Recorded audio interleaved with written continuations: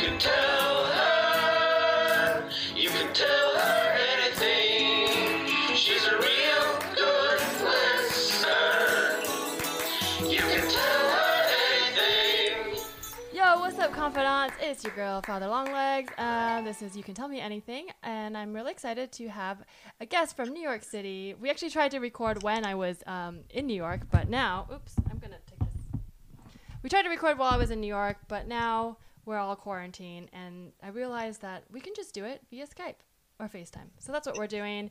I'm really excited to introduce my guests. They're so funny on Twitter. You can follow them at Just Tom. It is Just Tom. What's up? Hi, thanks for having me. I actually do want to read a tweet. I had this pulled up before you mentioned your Twitter, because this is like, this tweet is, I like to read tweets from the guests, but this one just stuck with me. It's like a little older, but I liked it so much I wanted to read it. You tweeted, "Society is so obsessed with binaries that we've convinced ourselves ass is the opposite of titties." And that just made me laugh so much.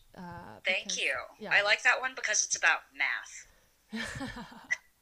Yeah, it's kind of got many layers there, and it's very much like, that's what's so cool about your Twitter. I feel like it is like, it's so you, but then it's also like these jokes that are like so many different, like, I feel like it's like a Venn diagram of like many parts of you, but that other, like, so many people can relate to in different areas. You know what I mean? I don't know if that makes sense. Like, I feel sometimes I'll like do something where I feel like this is too niche. Like, I'll make a Shakespeare joke, but that's what I feel like you do that so well, because you're like, it's niche, but it's not. It's you, and so people come for that. You know. My favorite part about writing jokes, and particularly Twitter is a great medium for this, is about like taking, like, Twitter is like the hive mind where everybody's talking about everything and taking like this thing and then mashing them together. And then I'm like, and somebody will be in the middle of the Venn diagram where we understand this. Yes, and that's the best part, when you find that person who gets it. But I like to start with a good confession, just to have a positive note. Is there something good you like to confess?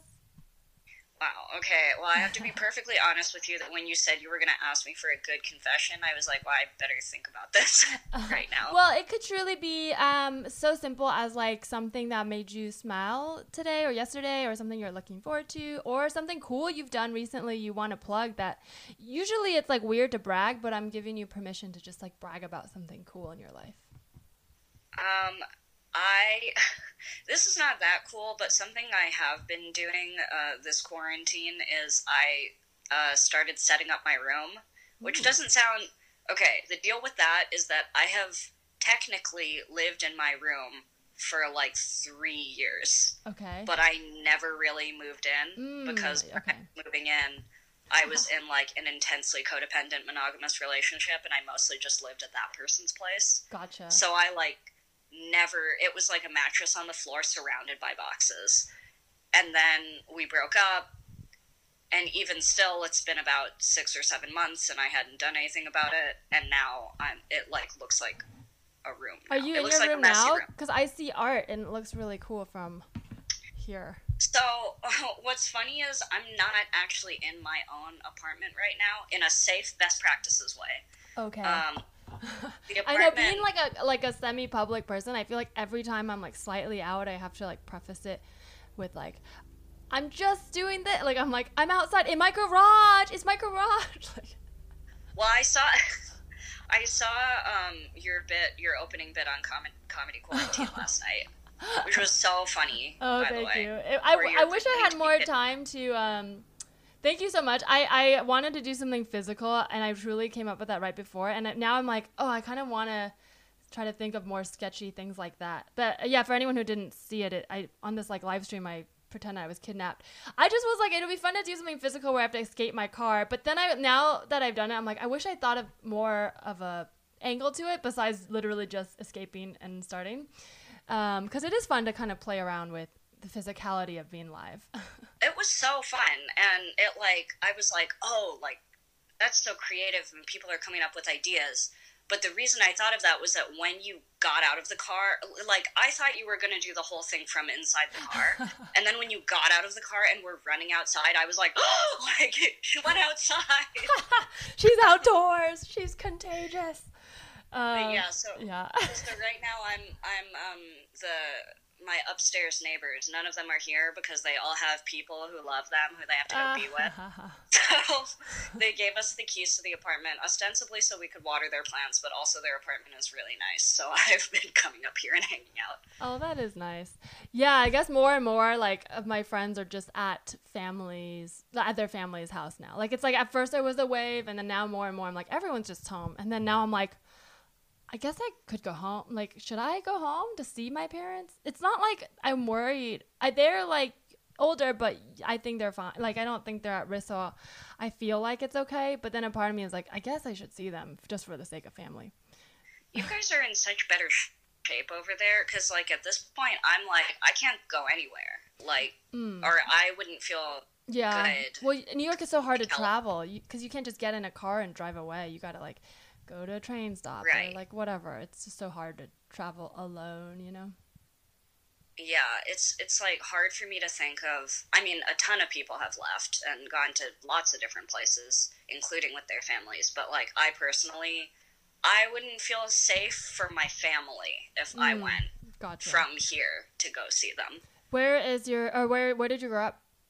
I'm from San Francisco. Oh, okay. Did we talk about this? I don't remember. Yeah, I think like the very first time, because you're from the Bay also, yeah? Yeah, South Bay. Yeah.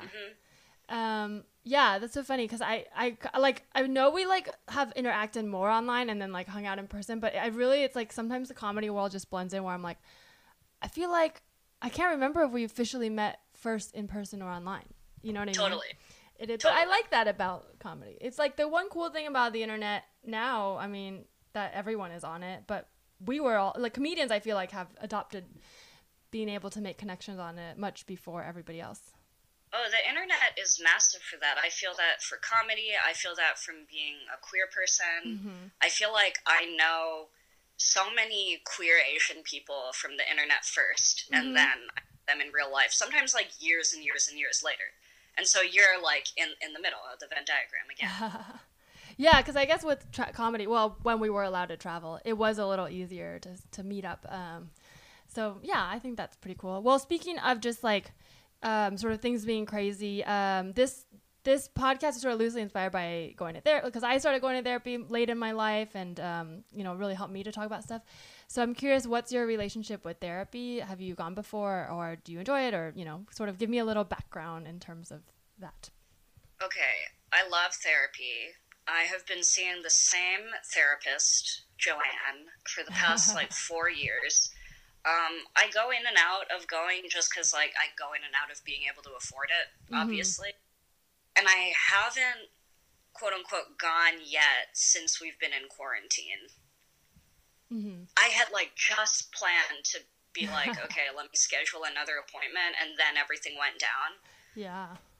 And I haven't made the move to do, a video call with her yet. Something about that feels almost because it's detached from the ritual of me, going there and signing into the building, getting into the elevator, ringing the bell.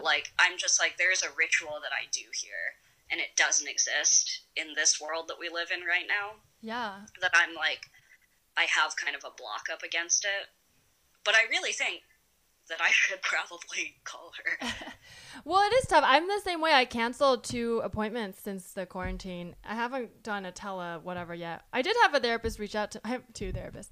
Well, one is for specific. Nice. I know. I'm like, ooh, she's poly. No, but I was going to say, do they know about each other? One of them does. The other one, I really did feel guilty, but actually don't. Okay. Actually, don't. I think she probably knows. And I'm really, part of this is just joking, but I did instinctively feel guilty as if I was cheating on her. But then I was like, it's fine. I pay her to talk to me. Yes. But the reason I have 2 is, one is a specific trauma therapy. But the first one, my talk therapist, has experience doing that type of therapy. But I didn't really click when she did. It was EMDR, and she didn't really click with me doing that. So I found someone who I really liked. I never told her. And then when I went back to her, she was like, oh, have you thought about trying it again? And I was like, I think I'm good. It's oh no, it's I went and did anal with someone else or something. I don't know. I don't know what the that's so funny. You're metaphor in sex would be, she's just but more gentle. She's more gentle with me. Yeah. I go to each of you for different things. You're all valid. You're all valid to me. But I haven't gone since the pandemic. I do also feel weird because, I mean, part of it is this, like, paying for it. I'm like, it feels like I don't want to pay so much money for a video. But I think I'm in the same boat where eventually I will, because we're going to be in this for a while. But yeah, I think it's totally okay to go in and out. And I think the most important part is starting and setting up a relationship. Because, like, I think when you're in crisis mode, that's when it's like, oh, I can call up, you know, I'm not going to say her name, but I call up my therapist. Absolutely.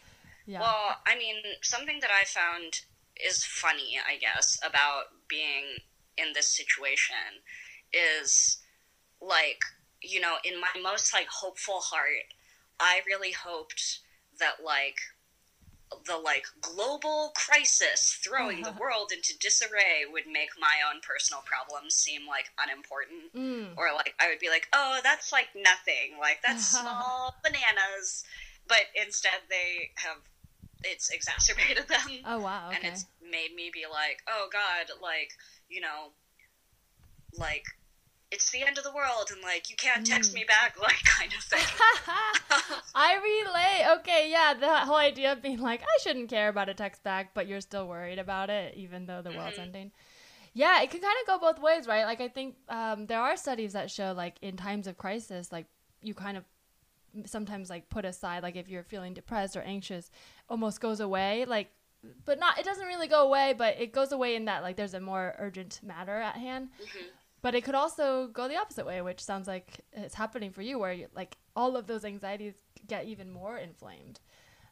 So yeah, that's so interesting that you felt, but going in that I was gonna say change it. I just had a dream that I was gonna, you know, that it was gonna be like my character arc, and then I was gonna walk away from this like a bigger person or something. But no, it turns out I'm still learning with everybody else. Well, the one cool thing, I mean, I don't say cool, but maybe positive, or I've really lost my vocabulary being home and not talking to people. Some sort of word in between inspiring and enlightening, but I don't think that's the right. There's a word I'm thinking of, but anyways, the one positive thing about everyone going through a crisis together is you do feel more connected, at least. Like, even though it doesn't necessarily solve the problems you have, in a way, it makes it that if you reach out to anybody, like, at any point, you'd be like, how are you doing today? People, like, know exactly what you mean. It's not like why are you asking me? So I think it is easier to get to those, like, mental health conversations sooner and also get that support. So that's the cool thing I found. Like, sometimes I'll just text a friend and just start being like, well, I'll be like, how are you? And then they're like, how are you? And then I'll be like, well, this is happening. It's like, yeah, but, like, usually you kind of stay surface, but it feels like everyone's kind of communally helping each other out, like, just listening, which is kind of nice. But totally. Full disclosure, this was a tweet the other day, but mortality has entered the chat. We're all, the stakes are higher now, so now we all can talk about this shit.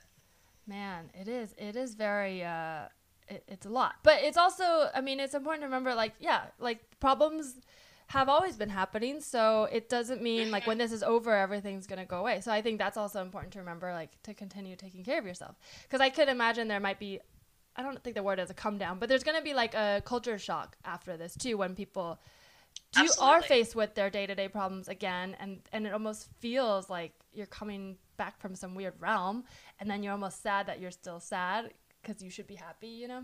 Totally. And we're all gonna remember if our lives sucked before, they might suck again. Probably worse. I'm just kidding. I'm actually, like, a generally pretty positive and hopeful person. So that's good. We'll see. Yeah. We'll see. Well, speaking of stay positive and person, my transitions are not good. I suppose. Okay. Speaking of thinking about things and progress, none of these transitions work. Anyways, Jess, I guess I just want to ask you, is there anything you would like to tell me? Yes, and this is definitely totally off the radar of a global pandemic. Okay. My confession is I am a prom night virginity loser. Ooh, that's a good one. We've never gotten that before. I really haven't talked about it that much, which is funny because there's nothing like deep and dark about that, but I find it to be a kind of like embarrassing secret. Too cliche, you mean? Or what's embarrassing about it for you? Yeah, it is. It's cliche, and like I feel like, especially as like a comic and as like a public persona, my reputation is sort of that I'm like counterculture and like cool and like alternative, but like at the end of the day, I lost my virginity on prom night, like, and we planned to do it that way, to a girl. Was it her first time as well? Yeah. So it was very much like a movie, 80s movie. It was very classique, which was funny because also I didn't go to a school like that. I went to like a tiny private alternative, like artsy San Francisco high school where people were like fucking and doing cocaine like all the time. So in a way, it was counterculture to be traditional there. Yeah. Yes, always have to do something different. And it was kind of crazy the way that it went down, too.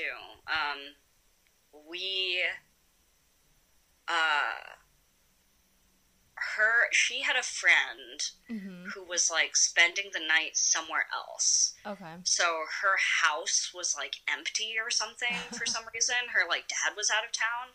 So she was like, I'm going to give you the keys to my dad's house. Wow. Yeah. And we, like, lied to my mom to get her to, like, bring us there or something. And and so we were in, like, the empty house of our friend's dad. Wow. So and this is like a community effort. Yeah, a lot of people put work into this. Well, this girl, actually, the friend, particularly put a lot of effort into it. She, like, set the place up for us. Aww. Which, this is weird because now I'm like, this was, like, her room. There were, like, rose petals and shit.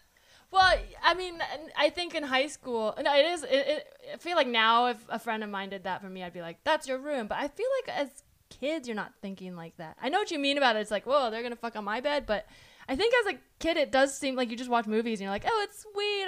When you have couples that are or your friends are couples, you kind of like want to watch the love blossom because it doesn't happen that much in high school. Like there's only a few like strong couples in high school and everybody's all about their business because it's like, but so were you, were you guys dating officially or was she just your prom date or?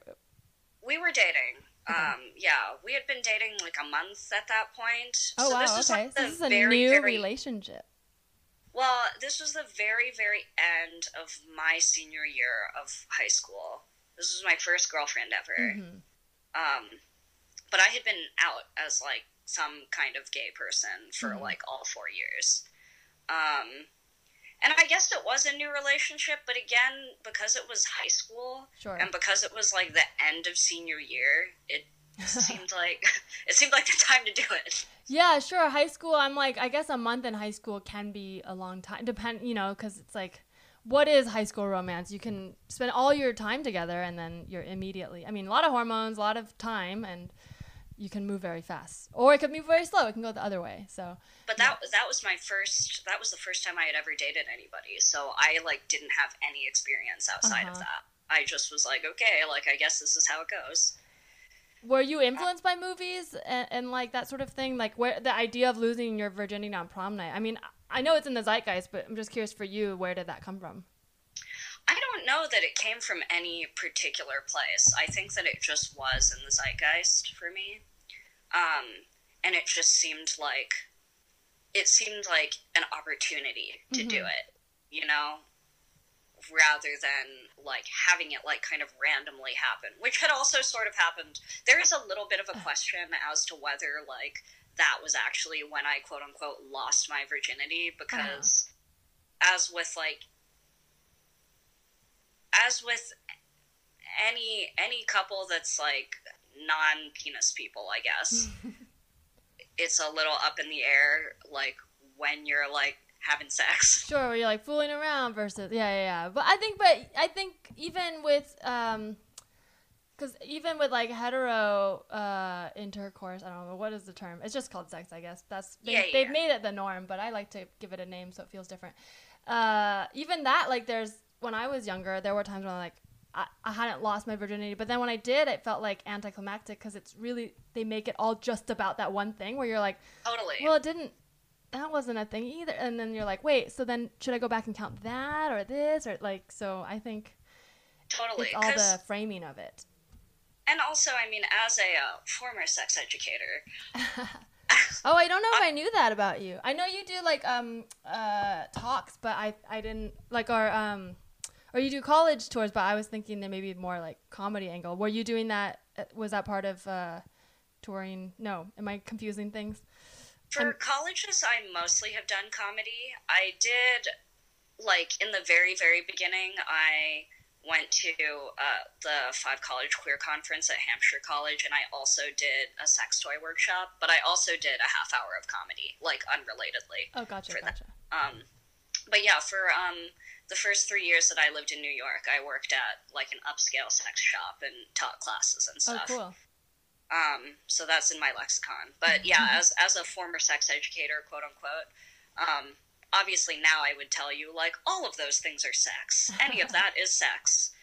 But for, like, a 17-year-old, sure, like, in the early 2000s, I was like, well, something happened that one night, and I don't totally know about that.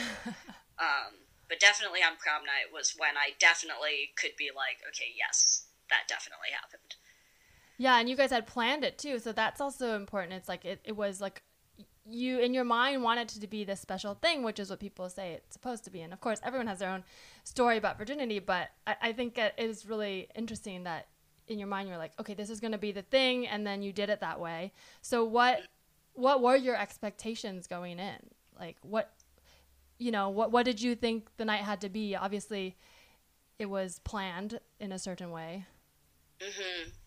That's a good question. I think that I honestly was mostly anxious about the lie. Uh-huh. Like, to your parents, or? Yeah, okay. To my parents. Her parents had probably been lied to.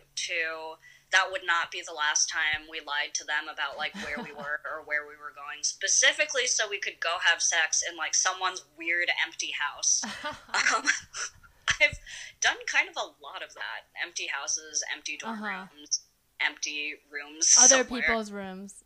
Yeah, other That's people's funny. rooms. I guess this is like, I wonder what it, like, now that Airbnb exists, and like Uber and Airbnb, I'm like, teens just, everything's handed to them. I mean, I don't know. Them. And they all look cool because they're all on Instagram already. Yeah. So they, I was really sort of like a prodigal good girl. Uh-huh. So it really stressed me out to be, like, lying like this. But at the same time, I was a deeply, deeply horny teenager. Like, absolutely all the way through my entire adolescence. And now into my adulthood. Uh-huh. And I don't think that I thought, like, this girlfriend and I got together in the last 2 months of senior year. We had been really good friends, but we had one of those weird, like, close female friendships where it was like, I don't know, we, like, fall asleep in each other's arms a lot. Yeah, at, that like, tension. Sleepovers, but, like, I guess we were really good friends. And I had had so many, like, unreciprocated crushes that I don't think I ever thought any of this was going to happen. And then it suddenly started happening, like, right at the very, very end. So all of it was all kind of, like, stressful and, like, kind of sad for me because I was being like, oh my God, and then we're going to graduate, and then we're going to, like, go to different colleges, which actually we ended up dating through most of our first year of college, which was a bad idea. We shouldn't have done that. But that's the thing, that's a part that people see in movies and don't listen to, where everybody's like, yeah, break up with your high school sweetheart before college. And everyone's like, no, we're the exception. And then everyone's like, oh, yeah. When you're, like, older, you're like, oh, yeah, I shouldn't have done that. But, we all want to make it work. I get it. It's your love of your life at that time. Exactly, exactly. And when there's something as like big and like significant as like we like lost our virginities to each Mm-hmm. other. This is my like first relationship. It feels really important to try to like keep it together for Yeah. like no. And also, you're like 18 years old and your brain doesn't work. So That is true. Yeah, that thing about it being sad, like I think there's something really like bittersweet about that because it is like you're so aware that you're in this pivotal moment of your life, right? Like just like graduating and about to be an adult and leaving your childhood behind. It's so interesting that you were so self-aware of that to like feel sad, but also to like enjoy the moment, but also be like, this is a part of my life that I'll look back on forever." oh, I've always been like a deeply tragic person. Why is I'm that? I don't know. I like things I like things that are like a little bit uncomfortable. I like sad things. I like scary things. I like spicy food. I I like spicy like food. bitter tea. Like Uh-huh.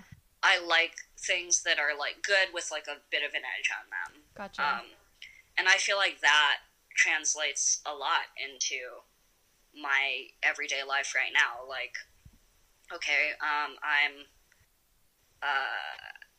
I after being in a like 2.5 year long monogamous relationship, I'm doing open relationships again, which I think of as like a sort of bittersweet thing. Although I think monogamy is also kind of bittersweet. It's all sort of like that. Why do you think, or what makes you say being in an open relationship is a bittersweet thing as compared? Well, I mean, because it because it goes against basically the entire narrative of like love as we know it in the Western world. Is that what you, in your mind, expect love to be, or just because it's against like the mainstream idea? I don't think I realistically expect it to be like that sort of like, you know, soulmate, like one love forever type thing. I don't really like realistically believe in it, but because that's the narrative that you get, every single movie that you've seen, every single song that you've heard, like comes from that point of view pretty much. It's hard to unlearn. And like it gets ingrained in you in this way. That's interesting that you say that because in a way it kind of ties to the theme of the you were saying like the traditional losing your virginity on prom night, like that there's a part of you, I don't know if this is correct or not, but I'm just making this connection of like a part of you that has these like fairy tale expectations based on what you've seen, even though you're aware enough to know like that isn't like you're being told these narratives, yet you still want it, yet you're like, it's totally cool, like I get that it's not the thing. Like there's this very complex sort of like mixture of wanting to fit that mold while also recognizing that like that isn't the mold. Does that make sense? Oh, totally, absolutely. I do think of myself as having a sort of like heart self and a brain self, and that they operate sort of in tandem, sometimes against each other. Like sometimes I think that like as like an actor, one of my biggest dreams is to play a romantic lead. And I feel like the reason I want to do that is so that, like, through the practice of acting, I can go, like, 100% emotionally into this, like, soulmate, one love for everything, live it out truthfully, and then, like, be done with it. and have it, like, not affect my, like, real personal life and not have any stakes in what's happening, like, in my life. That's so interesting. It's like a compartmentalization. Well, do you feel like, it's clearly a part of you. Why do you want it to not, do you feel like it would hurt your brand, like to be that emotionally invested in like a true love narrative? No, it doesn't work for me. Oh, okay. That's what it is that, okay, so there was a co-star meme that came out some time ago. That was like hierarchy of needs, like a pyramid for each of the signs. And the Sagittarius one, and I am a Sagittarius sun, was like the second to last one was total romantic devotion. And then the one under that was total romantic freedom. And okay. I saw that and I was like, oh no. That's so funny. My Venus is in Sag, so I do kind of relate a little bit to that. But my Sun is Scorpio, so I'm a little bit more like, I will die for you. Yeah, so you want to grab people. You want to yeah, hold them. it is interesting what you're saying, because I think yeah, I think being an actor and comedian, like, you are able to explore those more creatively, because sometimes you can do a character or you can explore it through a sketch, but it is all facets of you.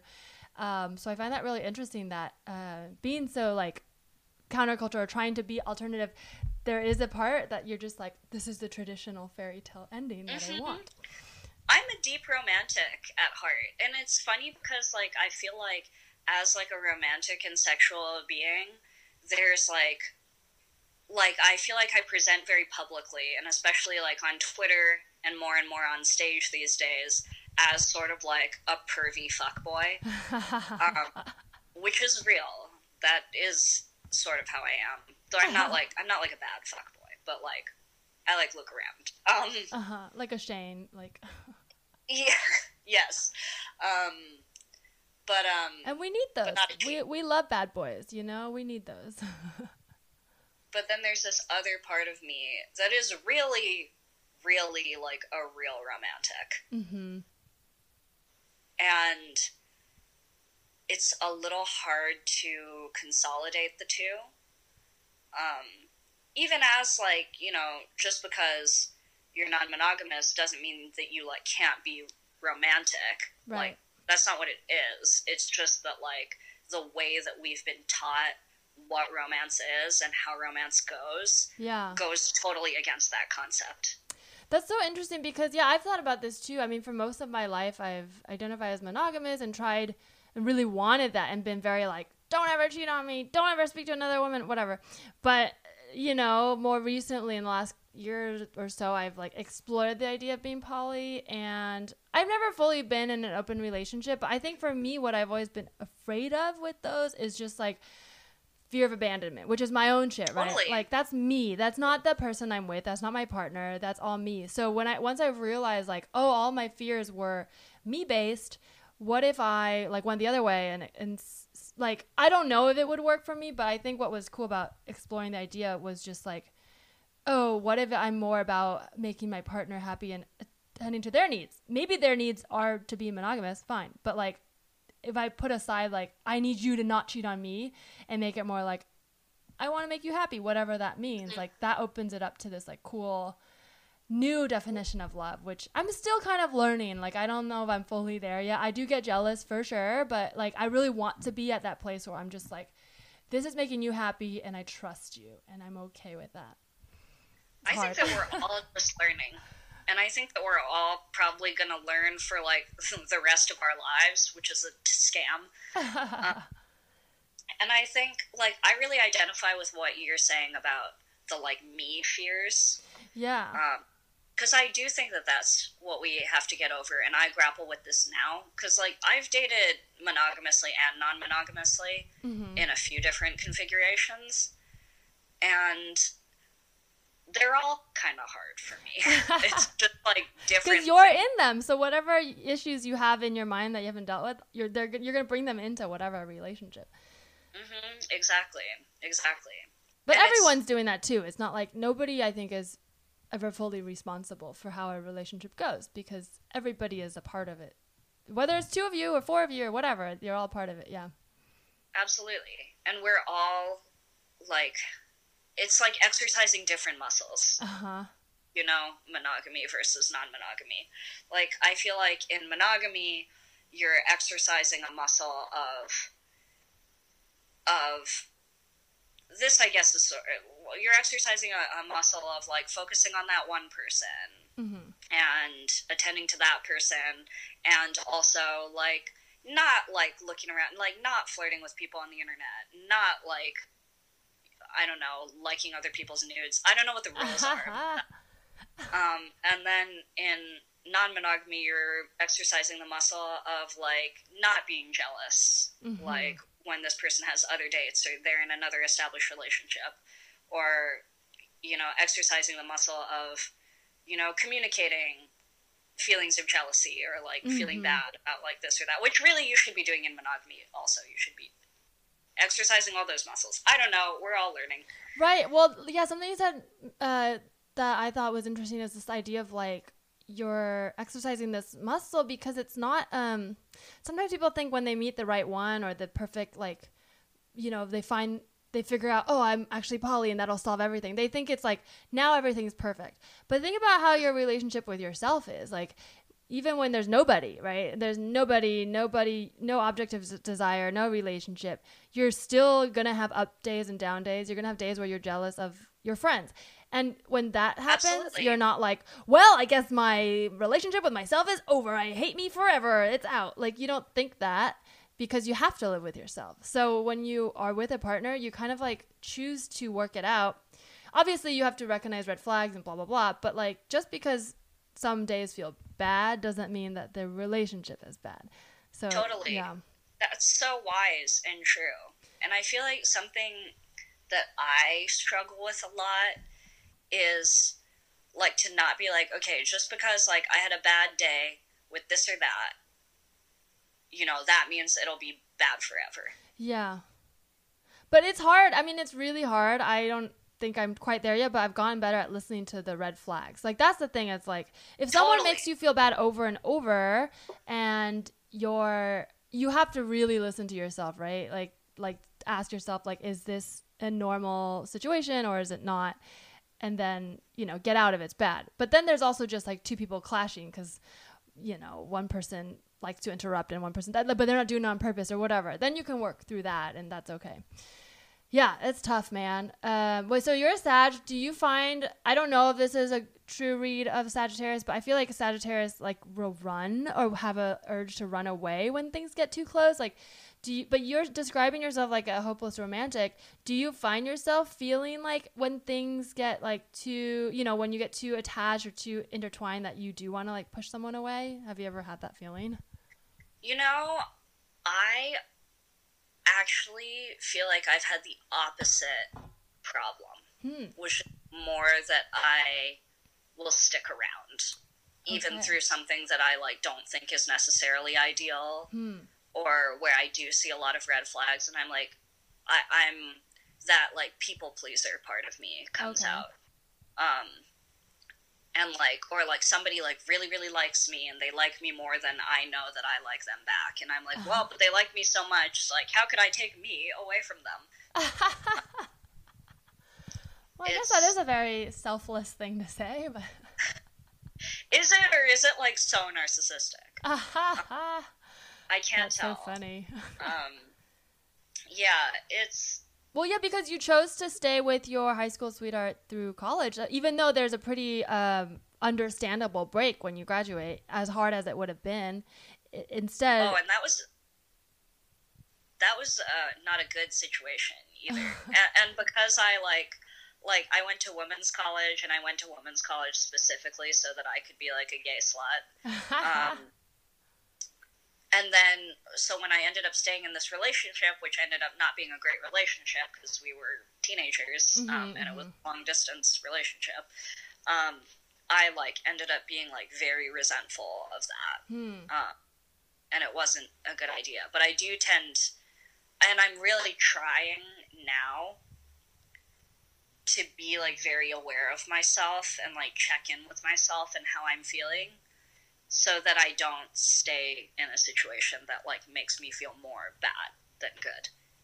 I think that's really healthy and wise. And also, you can always change. Like, I mean, people always think like, oh, if I make this decision, then everything from now on is forever this way. But, you know, you can be like, oh, I've grown and you've grown and you can get back together. Like, you know what I mean?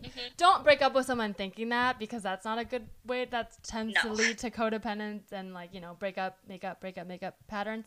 But I tell myself that when I'm like really scared to leave something, that like, you know, if it really, really is a mistake leaving, then like it'll work out. And that helps too, to not feel like everything's final forever. You know? Absolutely agree. Yeah. Well, thank you for sharing that. I have a quick game. Would you like to play Yay. a game? Okay. This is a game based on, you tweet about Asian snacks, most recently shrimp chips, which I love. And I really wanted to bond over that because, you know, growing up in the Bay Area, like, you know, we got our fair share of Asian snacks. But then, of course, you know, as you become an adult, you find out that people laugh at things like that, or they make fun of shrimp chips because they think it sounds gross. They're losers then. They're so good. I think now they sell them at, you know, American grocery stores, but, you know, I get it. It looks different, and it's called shrimp chips. But this is sort of an homage game to the delicious Asian snacks we grew up with. Or if you guys don't know what shrimp chips are, in Chinese it's called sha wei shen, so that's what that is. But there is a reason that 7-Eleven in Asia is glorified. You know, it's worshipped. Whereas in America, it's a last resort for teens in suburbia. And a lot of snacks in America are used as like slang, like pet names, like positive things, like, you know, cupcake, or like, you know, he's beefy, whatever. I don't know. Beef is not a snack. You know what I mean. So basically, this is a pretty fun, loose, improvised game, but I'm going to just like give you a snack, an Asian snack. You can tell me if you recognize it or not, and then we'll just come up with what the made-up definition of it is, if it's like a slang term. Does this make sense? Oh, so like for like a person? Yeah, like a person, and some just like what would be the slang definition? Okay. Does this make? Cool. I feel like I explained it weird. I think I got it. Like. So like. Yeah. For like beefy as an example, it's like a strong, like strong guy, dude. like a muscle hunter. Exactly. Okay. There you go. Cool. Yeah. I'm following. Very simple. Okay, just so I can talk about snacks. Okay. So let's start with shrimp chips. That's the first one. Shrimp chips. Shrimp chip. That's a shrimp chip is like a friendly young man, a friendly gentleman caller, a friendly gentleman caller that your mom approves of, for sure. Ooh, I like that. Yeah. Okay. Yeah. For some reason, like, when I hear, sorry, what was that? It's like, you know, Justin. I don't know if he's the sexiest, but he's a definite shrimp The chip. one your mom wants you to date. I like that. That's funny. It's like, oh, what, did you hear Justin just graduated from MIT? He's back home for the holidays. You should call him. That's a shrimp chip. Okay, the next one, Pocky. Pocky. Okay. Pocky's a skinny bitch. Ooh, okay, I like that. Yeah, she's always wearing like a little black dress. Pocky is, you know, the chocolate pretzel. Just like frosted head to toe. So it's like it's like an insult, or would you call it out of like, would it be like sort of an endearing term for each other? You're like, you skinny bitch, or is it just like, she's such a Pocky? I think it's like it's like multiples, you know, because Pocky comes in a pack. It's like, look at those pockets. Oh, I like that. That sounds almost racist. I take it back. Well, we don't know. The Pockies come in different colors, so it's not about race. It's about your attitude. If you travel in a group of girls who look like you're unoriginal and you're a Pocky. There you go. You might be. Okay, dried bean curd. Dried bean curd. Dried bean curd. So good. It is so good. Like a elderly neighbor. Okay, I like that. Okay, elderly neighbor. Yeah, I'm trying to decide if it's a positive or negative, though. Yeah, I know, because the food is good, but then when I hear dry, it's usually... It sounds like an insult. Yeah, it could be an insult. It's your elderly neighbor that's always telling you to pipe down. Yeah, or like, get off my lawn. Okay. Like, God, yeah, Mrs. Henderson, such a dried bean curd. I love that. Okay, the next one is yan yan. Yan yan. Do you know what these are? Absolutely. Okay, of great. course I know what They're so delicious. Guys, have a yan yan. Yan yan is like a man whore, like a man slut. Ooh, okay. Because, you know, you're always double dipping. Yes, there you go. I love that. You're just like, last night I was a yan yan. Yep. Hit up 4 different people on Grindr. Okay. Yes, you were. Okay, here's the final one. It's shredded squid. Shredded squid. I really want that to be a sex position. Ooh, okay, what would it be? It sounds like hard. It sounds like one of those ones like you have to work up to and look at a diagram. Yes, it does sound difficult. Or it's like after you've like had a lot of sex and you're like really tired and like you need to like go to sleep and take a nap. It's like shredded squid. It's like all like laid out, you know what I mean? Okay. Ripped apart. Ooh, okay, that's a good one. So it's like, wow, I had so much sex last night, I was a shredded squid. Or it's like when you're like tired, but you still want to go again, but then like it's like the final one, everyone's just tired, and you're just like, okay, we're gonna come, but then that's it. Everybody agrees, like this is it. Yeah. Okay, I like that. That's the agreement. Well, thank you so much. Oh, sorry, go ahead. Oh, I just was gonna say that took a weird horny turn, but that's that's quarantine, baby. That's okay. Everybody's horny in quarantine. Well, where can people find you if they would like to follow you? I mean, I guess I said it earlier, but just plug your things, all the things you want to plug. You can find me on Twitter at JessTom, that's JESTOM, or on Instagram at JessTheKid. And also, I actually just updated my website with the Instagram Live and Zoom shows that I will be doing. So those are available at www.jesstom.com. Nice. I love it. And you can follow this podcast at Tell Me Anything Pod and follow me at Larissa T on Twitter and Instagram. Thank you.